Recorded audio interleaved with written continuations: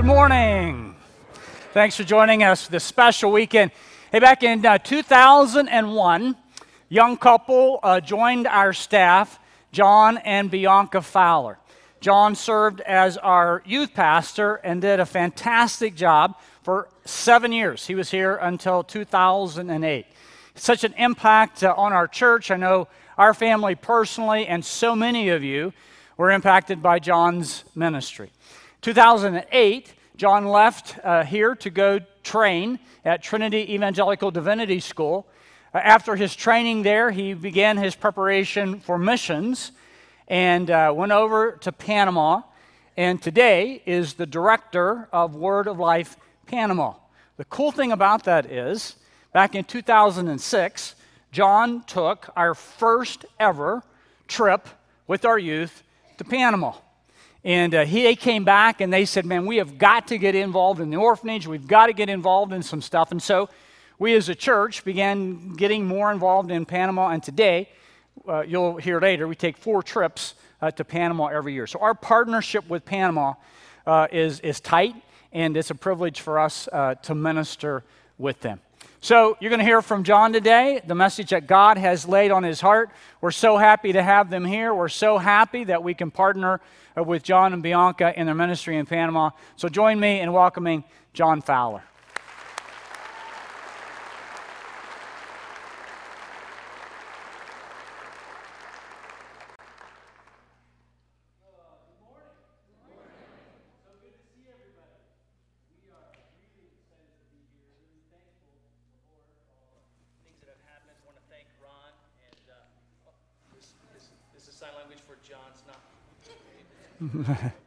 And there we are. All right. I just want to say, another plug of Jon. Jon, good job. We're really thankful to be here, really. My wife and our kids, we feel like the Bible Chapel has just rolled out the red carpet for us, and we just feel really blessed and thankful. It has been a lot of fun. Ron, hanging out with you. Too many jokes, probably. It's hard to find us when we're serious, but it's been a lot of fun, really. A blessing to be here back at the church, and it's been a long road. A lot of things have happened since we left. We left in June of 2008, following the Lord, and God has been good, and many of you guys have been part of that journey. So I wanted to show you guys a picture that captures the moment when we were commissioned on this very stage one Sunday morning in 2006. It's coming in, drum roll please. There we go. Okay, awesome. I love this picture because in this moment, not only was I lighter and weighed less, and Ron had a different sense of style. Apparently, playing cards were an integral part of our worship back then. But I love the fact that it captures all these people. I mean, there's some really special people in this picture, and think about so many of the kids that we had in youth ministry, and we've been able to reconnect with some of them on this weekend and during this week, and it has been awesome. So it's been just really neat to see over the years what God's been doing. And I know my story is just one. There's so many stories of God's faithfulness in this room, So many of you can speak about God's faithfulness with times where he's helped you heal something that's broken, a marriage or a body, or time when you finally understood really what Jesus Christ did for you. So, man, I just love the fact that we're all together in this room this morning. I want to introduce you to my family, too. This is the easiest way to do it. This is my wife, Bianca. We've known each other since 6th grade. I know that's crazy, right? 6th grade. We've been together since our junior year of high school, never been apart. Our 3 boys, Ethan is 16, he's now taller than me. Ezra, who's 13, and Eli, who's 10. Please pray for our grocery bill. They eat like horses. I don't know where it goes. They think cereal boxes are a personal thing.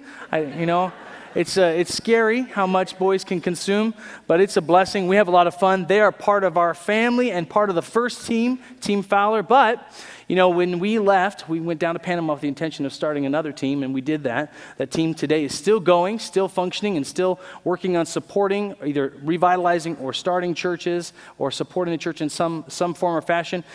But about a year ago, the Lord started to make it clear to us that he was moving us on. And so about 5 months ago, officially, we were given the leadership of the Word of Life Panama team. And so this is my extended family now. right here. There's about 20 missionaries in this picture. More are on the way because at least one of them is getting married and others are talking about joining us. And this is a very special group of people, very diverse. People from Mexico, Ecuador, Peru, of course, Panama in the U.S., Argentina. And so it's a lot of fun. We have quite a variety on that team within those people. So it's a real blessing to be able to do what we're doing. And the Bible Chapel has supported that ministry for a long time. And many of the individuals in this room. So we are very thankful for that. And we just want to say thank you officially from our team. But let's pray. We're going to go before the Lord. And we want to invite him in his presence, continuing our worship.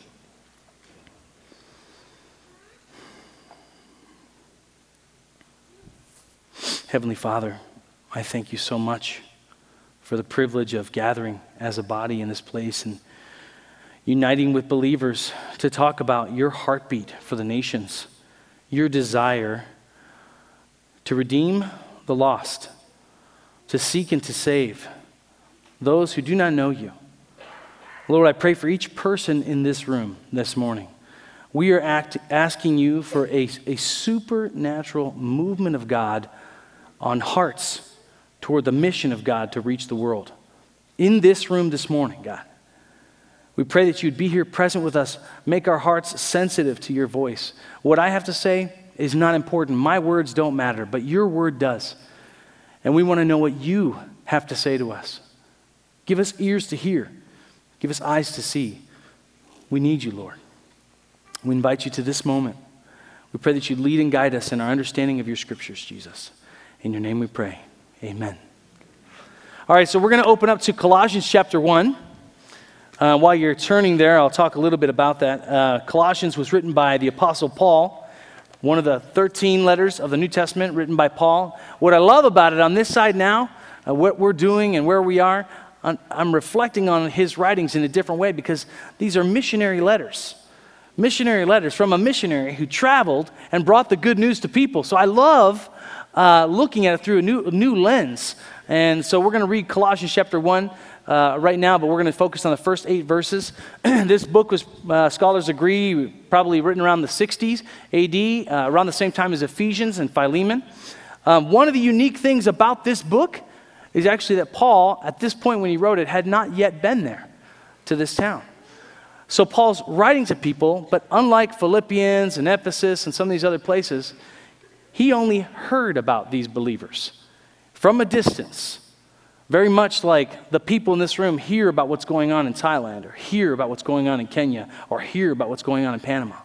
And so it's neat because I think it has relevant applications to us here and now in this moment. These are missionary realities that we can reflect on this morning, okay? So let's read together. I'll just read for us here, verse 1 through verse 8. Paul, an apostle of Christ Jesus, by the will of God, and Timothy, our brother, to the holy and faithful brothers in Christ at Colossae, grace and peace to you from God our Father. We always thank God, the Father of our Lord Jesus Christ, when we pray for you, because we have heard of your faith in Christ Jesus and of the love you have for all the saints. The faith and love that spring from the hope that is stored up for you in heaven and that you have already heard about in the word of truth, the gospel, that has come to you. All over the world, the gospel's bearing fruit and growing, just as it has been doing among you since the day you heard it and understood God's grace in all its truth. You learned it from Epaphras, our dear fellow servant, who is a faithful minister of Christ on our behalf, and who also told us of your love in the Spirit. All right, now there's so many good things here, and I feel like I could talk for 5 hours, but I'm not going to do that, okay? But I just want to point out some things I think that are really important for us here and now today, okay? Paul, when he writes in verse 3, says something really important. This is a foundational point. We always thank God the Father of our Lord Jesus Christ when we pray for you. Interesting point, the fact that Paul had not yet been there, but he had a ministry of prayer and intercession for the believers in Colossae. He had heard about these believers, and so he made a point of praying for them. Now imagine if you had heard that a spiritual giant like Paul the Apostle was so excited about your spiritual growth that it compelled him to pray for you and thank God for you. I mean, that would be amazing, right? Paul the Apostle was praying for these believers because he had heard about all the good things going on there. Here's my point. Right now, point number one, you can start doing ministry without ever leaving your home if you pray. We need your prayers.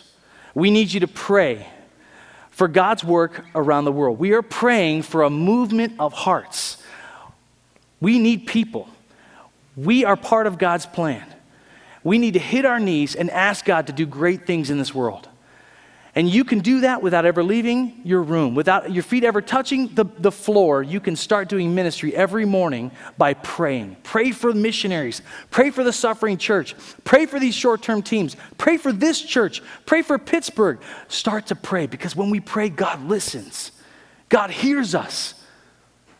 And God will move. So I want to invite you, as a first point, that prayer should be foundational to everything we do. Paul was praying for these believers, and he had only heard of what was going on in their lives. And you can do that too. Everybody in this room can have a ministry of prayer. And you can do that without ever leaving your house. Second thing, verse 4, he says, because we have heard of your faith in Christ Jesus and of the love you have for all the saints. Here's my second point. Real spiritual life will always manifest itself with real results, something visible. You cannot hide. When someone is growing spiritually, when it is real, it will come out somewhere. Eventually, you're going to see something tangible, something visible, some proof, some evidence of the residence of the Holy Spirit inside of your heart is going to show itself at some point. You know, I always think of this example, and probably you've heard this many times. You imagine if I was standing here with a chair, and I tell you, this chair, I believe this chair will hold me. I really believe this chair will hold me, and I loudly proclaim to you that this chair will hold me, but you won't believe that I really believe that this chair will hold me until I do what? Until I sit down in this chair. Because faith is demonstrated, right? Because it's shown, it's some visible form. It will manifest itself. So real spiritual life will at some point work its way out in something visible. So Paul had heard of these two things: faith in Jesus Christ and their love for all the saints. Now, if there ever was such a thing as a professional disciple maker, Paul would have been the guy. He knew the signs to look for. He knew what to watch for. And I'm sure there are many more, but in these two things, these are key. Because our faith in Jesus Christ, when you ask the question, you have to stop and think backwards. What would he have been observing or hearing about to understand that they had faith in Jesus Christ? Something had to be visible. You know what it simply is? It's a word we don't say very often or think about very often. It's the idea of repentance. Repentance is running from, changing directions and running away from our sin and running to Jesus Christ. It's a total 180-degree turn. We're running away from those things and we're running to him, leaving the darkness and running to the light, running away from death and bondage and captivity and running to freedom and love and Jesus Christ. So when that happens, what does that look like? Well, 1 Thessalonians, I could take you there. We won't go there now, but he talks about those believers leaving their idols behind. When we run away from our sin, when we leave that stuff behind, and you guys only know, between you and God, what's going on in your lives. You only know what's happened in your life, what things might be, part of your idols in your life or your sins. But you know, if you run away from those things and you run towards Jesus Christ, there's going to be a visible difference in your life. People will see that. And Paul had started to see their true faith in Jesus Christ too. These believers were truly living it. They had faith in Jesus Christ. But not only that, they had love for all the saints. I like thinking about this because, it's funny. Oftentimes, sometimes as believers, we don't get along. And I think to myself, we better start getting along and loving each other because eternity's a long time. You're going to be in heaven with these people. I hope you start to like each other, because we'll be together a long time. We need to show love to each other. This place right here should be a place where people can not only hear the gospel, but feel the gospel. Right? Right here in this place, we should be into each other's lives in a good way. And when people walk into this room, they should sense love. Man, it's a special place. These believers here, they know each other. They care about each other. They're concerned about each other's well-being. Not in a nebby, nosy kind of way, but they want the success and the growth and the glorification of Jesus Christ through human lives. And in this place, we preach the gospel, but is this a place we can feel the gospel? The love of Jesus Christ? Man, my wife and our kids, we feel like we've had the red carpet rolled out for us since we've come back. It's just been so wonderful. But I know I'm not the only one. I mean, this church has shown love to missionaries and ministries, and the individuals in this church have shown love to missionaries and ministries around the world. God's fingerprints through you are all over the world. That's awesome. That's amazing. The love for believers worldwide.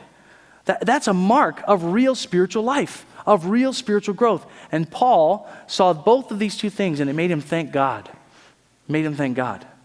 I think we look for these results, these real results. I think of this plant in my yard. I have a picture. In our yard in Panama, it's crazy. We actually have tons of different fruits in our yard. Okay, we got papaya and pineapple. I have 3 kinds of bananas. I didn't even know there were 3 kinds of bananas. Okay, when we moved in, the people who were there were telling us all this stuff. This was crazy. And then they said, oh yeah, there's this passion fruit vine, but it's basically dead. And I was kind of like, oh, bummer. I would love to have known what that was like. And then later on, a couple of months later, I walk through the yard and I see this vine that was supposed to be dead, and it's creeping all over the place, and it's got these beautiful flowers and this fruit coming all over the place. I mean, it's just amazing just seeing this thing. And I was just thinking about the fact that when something is alive, eventually you're going to see results in some way. You're going to see it come out. And think about that for us in our spiritual lives as well. Faith in Jesus Christ and our love for all the saints. But there's more, okay? All right, continuing on. Because we have heard, verse 4, because we have heard of your faith in Christ Jesus and of the love you have for all the saints, fruits and the flowers and the visible things of our life, spiritual lives.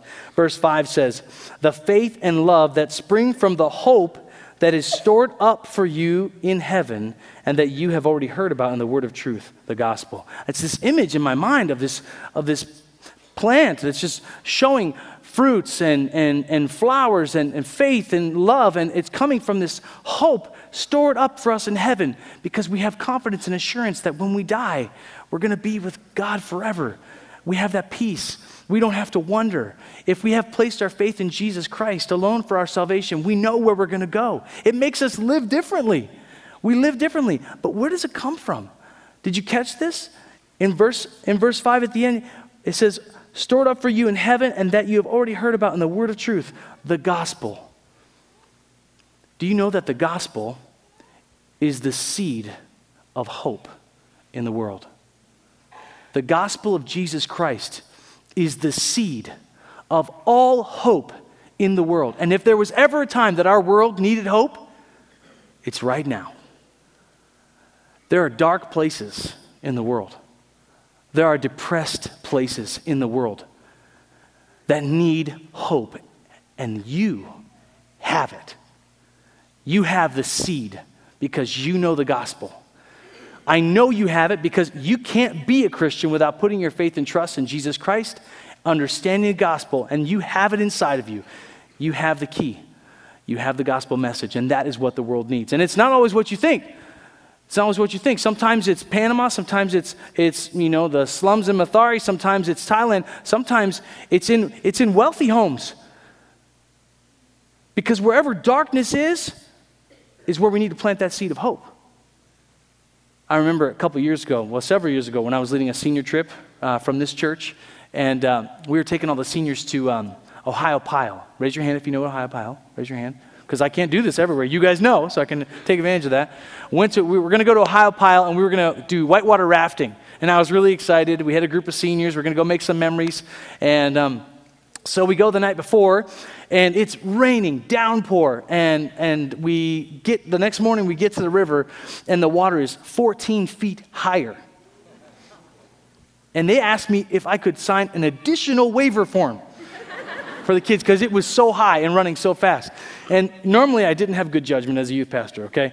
But this was one accidental success in my life where I actually said, I don't think I have the authority to sign an additional waiver form for all these kids. So we decided not to go whitewater rafting, and everybody was bummed. But we thought, what could we do? Because nearby, we realized, was a place called Laurel Caverns. I thought, let's go. Someone said, let's go spelunking. At first I thought they said a bad word, but then I realized spelunking just means caving. You're going down into these caves, and this cave is really long, like a mile and a half or something like that. So all right, let's go. So we go to this cave, and we're all down in there, and the guide's showing us around. We got our flashlights, and I don't remember how far we got, maybe halfway down in the cave. And then the guide goes, okay, everybody, turn off your flashlights. And so we all turn off our flashlights. And then he goes, welcome to the darkest place in the world. And I think he was waiting for us to go, ooh. Yeah. But in that moment, I remember thinking to myself, I know one place still yet darker, and that's the hearts of human beings that don't know Jesus Christ. Darker than the darkest place in the world. The people who don't have hope for where they're going to go when they die. And the gospel is the seed for that hope. Amen? And we have that, and we need to share that, okay? So, the gospel is the seed of hope. Then it goes on, says, the faith and love that spring from the hope that is stored up for you in heaven, and that you have already heard about in the word of truth, the gospel, that has come to you, verse 6, all over the world. This gospel is bearing fruit and growing, just as it has been doing among you since the day you heard it and understood God's grace in all its truth. Here's the second point, the next point, that the gospel always has the same effects, predictable effects. The gospel still changes lives. Jesus told us about the effects of when the word was preached, and you can find this in Matthew and Mark and Luke and the Synoptic Gospels. He tells the same parable. It's called the parable of the sowers. And he tells a story of these 4 soils, which are 4 scenarios for what happens when the word of God is sown. I think we have a picture on the screen. I'm a simple guy. I like pictures. All right, there we go, okay? So with the first idea, the first scenario of when the gospel's preached is sometimes the word is thrown out there and the ravens come and snatch it up and there's no chance for it to be accepted or received. The second is that initially there's an acceptance with joy, but the roots don't go deep, and when the sun comes up, it scorches the plant and the plant doesn't survive. And the third scenario is the plant that's received. It goes down deep and it has the roots, but unfortunately it was sown among the thorns. And the plant grows, and while it grows with the thorns, and eventually the thorns choke the life out of this thing. But it's the fourth scenario that has success, where the seed goes deep down, the roots are there, it grows and produces 10, 20, 30, 100 times what was sown. The gospel has this effect, but it's predictable. It's the same effect. And Paul is saying this same gospel that has been doing this, it's still doing this.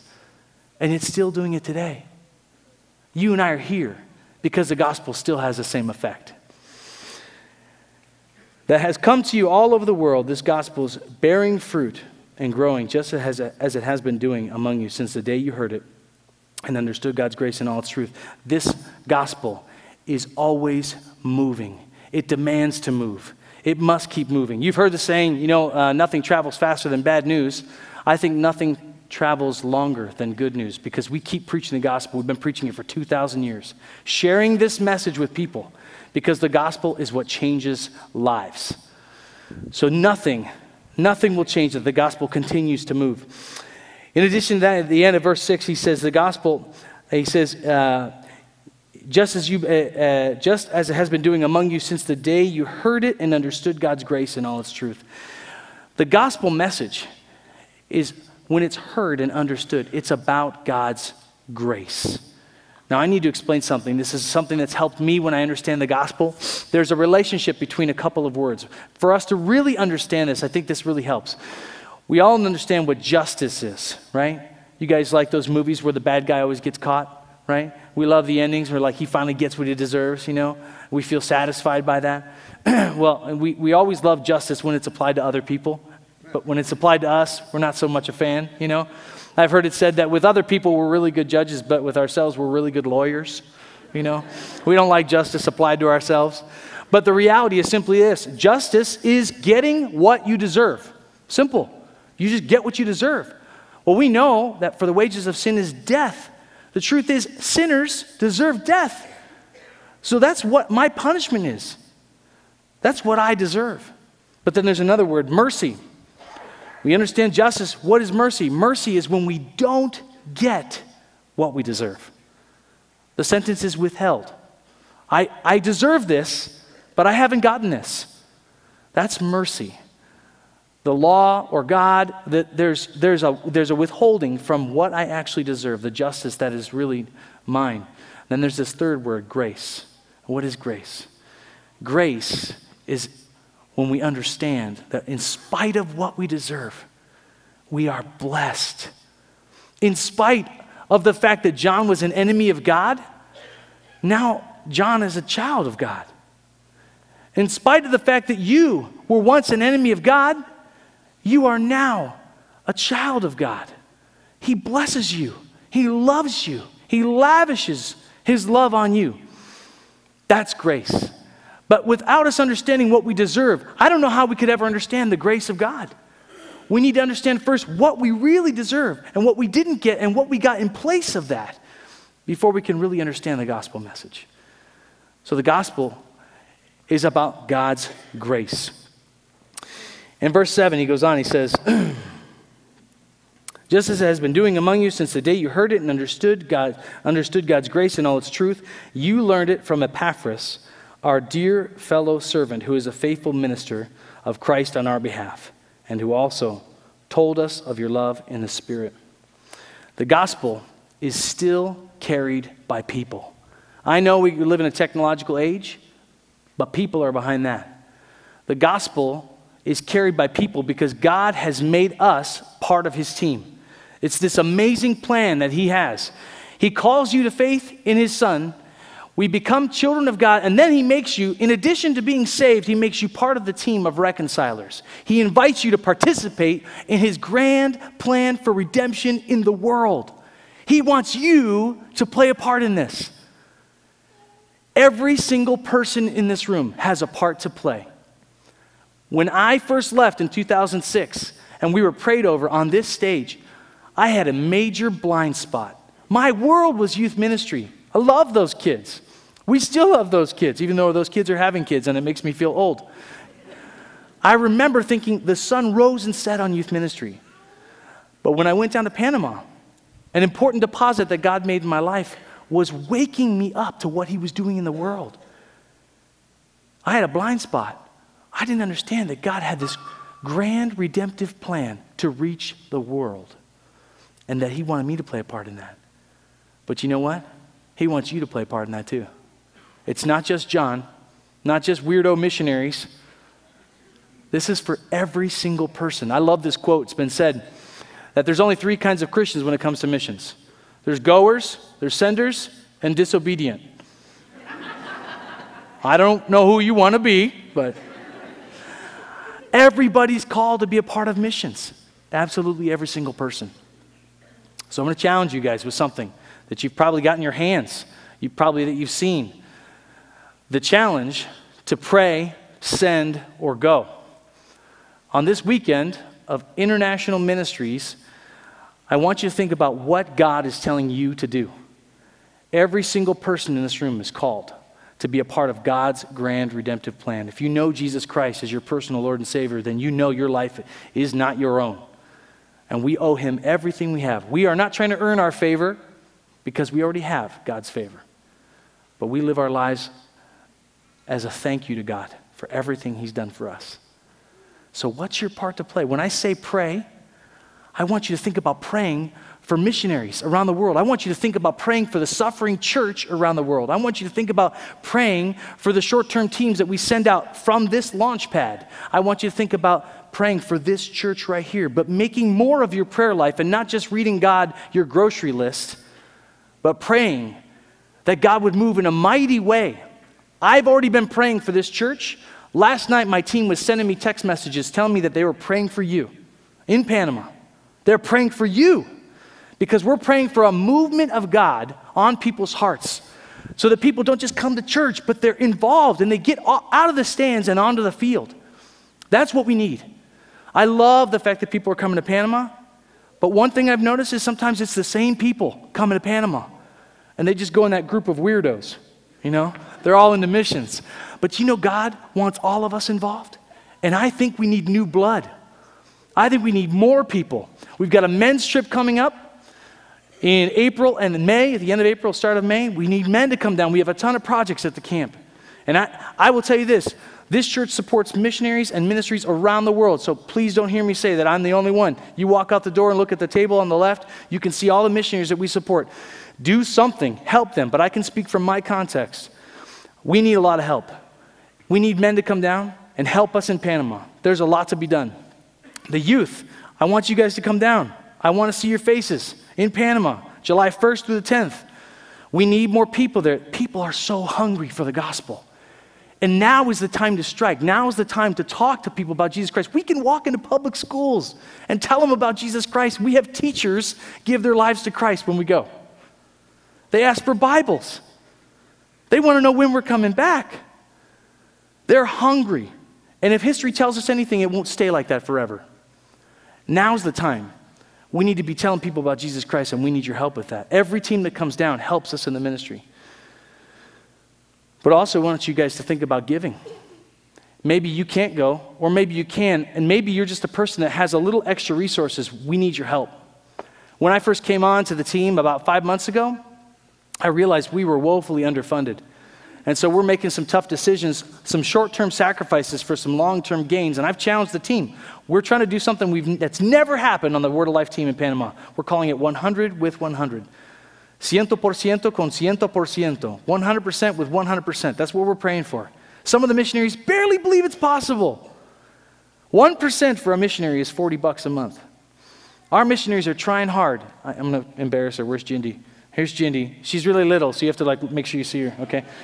Jindy, we did a training on how to do support raising and talk to partners on the middle of September, and in 2 months, she's already gone up 25%.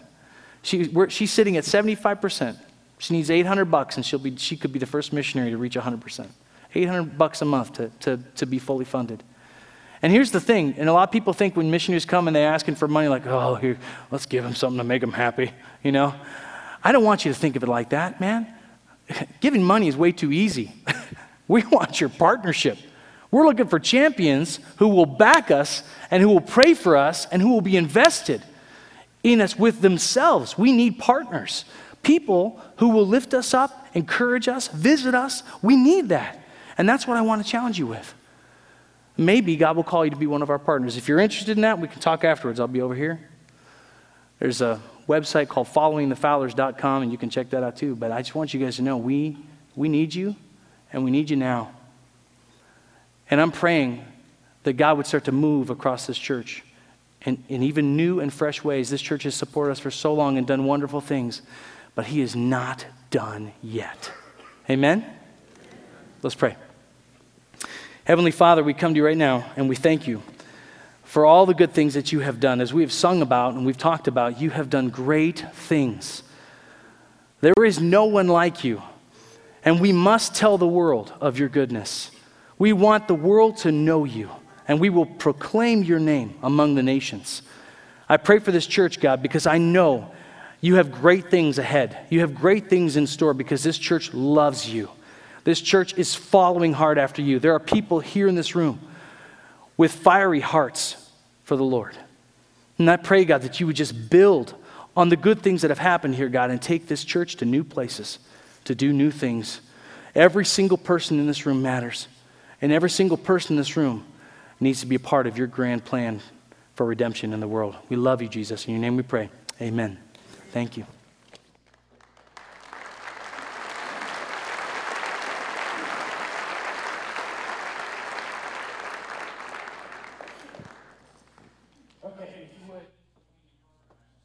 Card right here. It says trip list on one side, and so will I on the other side. On the trip list side, there are 11 trips that we have scheduled beginning in March, going through March of 2021. We're going to challenge you first. If you're at a stage of life where you can go, we're going to challenge you to go. There are 11 trips. 9 are ministry trips. Some of them are work trips, sharing the gospel, doing different things. 2 are vision trips where you can go. We'll take a smaller group, and you can go see firsthand what's going on in Thailand, and you can see firsthand what's going on in the slums of Mathare. Tunch and I are leading that vision trip to Kenya in March 17 to 23, 2020. And we encourage you, if God has resourced you and he's put a passion on your heart for Kenya, go with us on that trip. The other trips, again, are opportunities for you to get involved. And here's the cool thing about going on a trip. One, you'll be stretched like you've never been stretched before. You'll depend on God like you've never depended on him before. You'll be in an environment where you're not that comfortable. And so you'll have to depend on God to give you everything that you need during that time. We ask that you also prepare to go. And so you'll go through several weeks together with your team to get prepared and learn about the place you're going and the needs over there, and you'll build a team. So connection, one of our values, is a huge part of our trips as well. We will help you raise support. You say, I'd like to go, but I don't have the airfare and what it would take to go. That's fine. We'll help you raise support. We'll show you how to do it, and it'll be a humbling experience, but it'll also be a great experience for you to depend on the Lord. And as Jon just shared with us, it's not the monies that are given to you. That's important, but it's people say, I'm going to be praying for you as you go. We have bracelets in the lobby of all of our trips this year. So take all the bracelets, and then when you see a trip coming up, put the bracelet on that week and be praying for those who are stretching themselves to go on a trip. Teenagers, I want to talk for you. I don't want to talk to teenagers. Jon already did that, right? I want to talk to parents of teenagers. You know why a lot of teenagers don't go on trips? Their parents. Their parents won't let them go. Their parents don't want to see them getting on a plane and heading someplace where they don't know where they're going. And parents, I'm going to challenge you. When you dedicate your kids here, we stand up here and say, we want them to stand for Christ even if they have to stand alone. And you're going to have to let them go do those things. I promise you, when Lori and I have seen our kids get on a plane, it's a little scary. You pray a little harder. But what a tremendous opportunity for our kids to get in a situation out of the bubble of the South Hills and see that there are some needy kids around the world. If you guys are going to go to Panama, you'll go to the orphanage, and you'll see some kids in pretty difficult situations. And you'll be able to minister to them firsthand. Now, the thing about going on a mission trip is you go and you do ministry, and that's cool. But you know who really does the ministry? God does the ministry to your heart. And you come back different. And so the cool part about you teenagers and the rest of you going on mission trips is you change our church. Our church was changed when Jon took, 40 or 50 kids over to Panama. And it was those kids that came back and said, we got to pick it up. The teenagers said, we got to pick it up. We got to be involved in the ministry over there. We got to do something for the orphans over there. We got to get serious about this. And it was so cool to see our kids, our teenagers led the way in really picking it up for missions throughout our church. And we love that.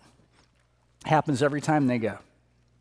The other thing I want to say is, how would you guys like to learn on Monday morning that your salary had been reduced by 25%? And you're going to live on 75% or 43%. Or some of the statistics you saw up there. So that's what these guys are doing. And in Panama, we had a lot of missionaries, and we love everything going on around the world. Thailand is so exciting to see that. Kenya is so exciting to see that. Panama is a special place for us, and here's the reason. We send 4 groups down there every year. Now, I don't know if you realize this, but we get to do a lot of preparation when we send groups.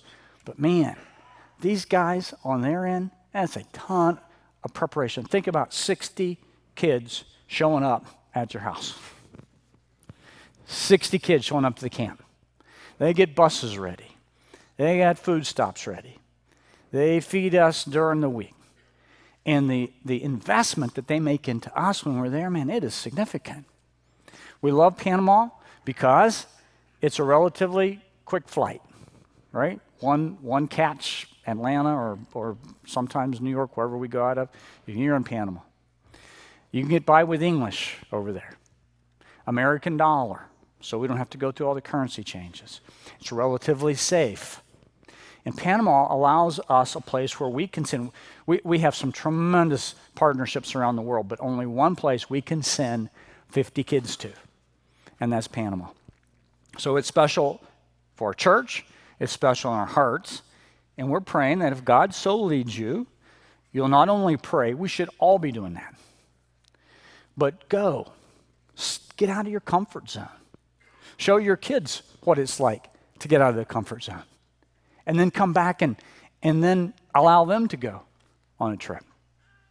And then, as God has blessed you, and he's blessed us significantly. By the way, when you go, then you'll come back and you realize how significantly he has blessed us. Give. Give to the missionaries, give to our global workers, give to those going on trips. And we just encourage you, get involved, get engaged in this thing. In the lobby, there are 2 stations where you can go and you can get more information. These are the names of the trips and the dates. We have books that tell you all about those trips. There are teams that will, again, prepare for those. The Fowlers are going to be in room 185. I don't know where that is, but someone does. 185. And there's a reception for you guys. So if you have questions, John and Bianca, they'll be there to talk with you guys. All right? So, time to get up and get going, right? We've heard the challenge. When you hear a challenge and don't do anything about it, it doesn't do a lick of good. But when you hear a challenge and you respond to it, now you're moving forward to do what God's calling us to do. Father, we thank you for the challenge we've had today. We thank you for the opportunities that you place in front of us. Lord, I pray that you would work in hearts and minds of people. Everyone here. Where are we going to go? How are we going to help others go? What are we going to do to take the gospel message around the world? But Father, we know when we do that, we're the ones who really benefit. We're the ones who are really developed. We're the ones who are really stretched. And I pray, Father, you would just work in our hearts to make that happen today. In Christ's name, amen. Will you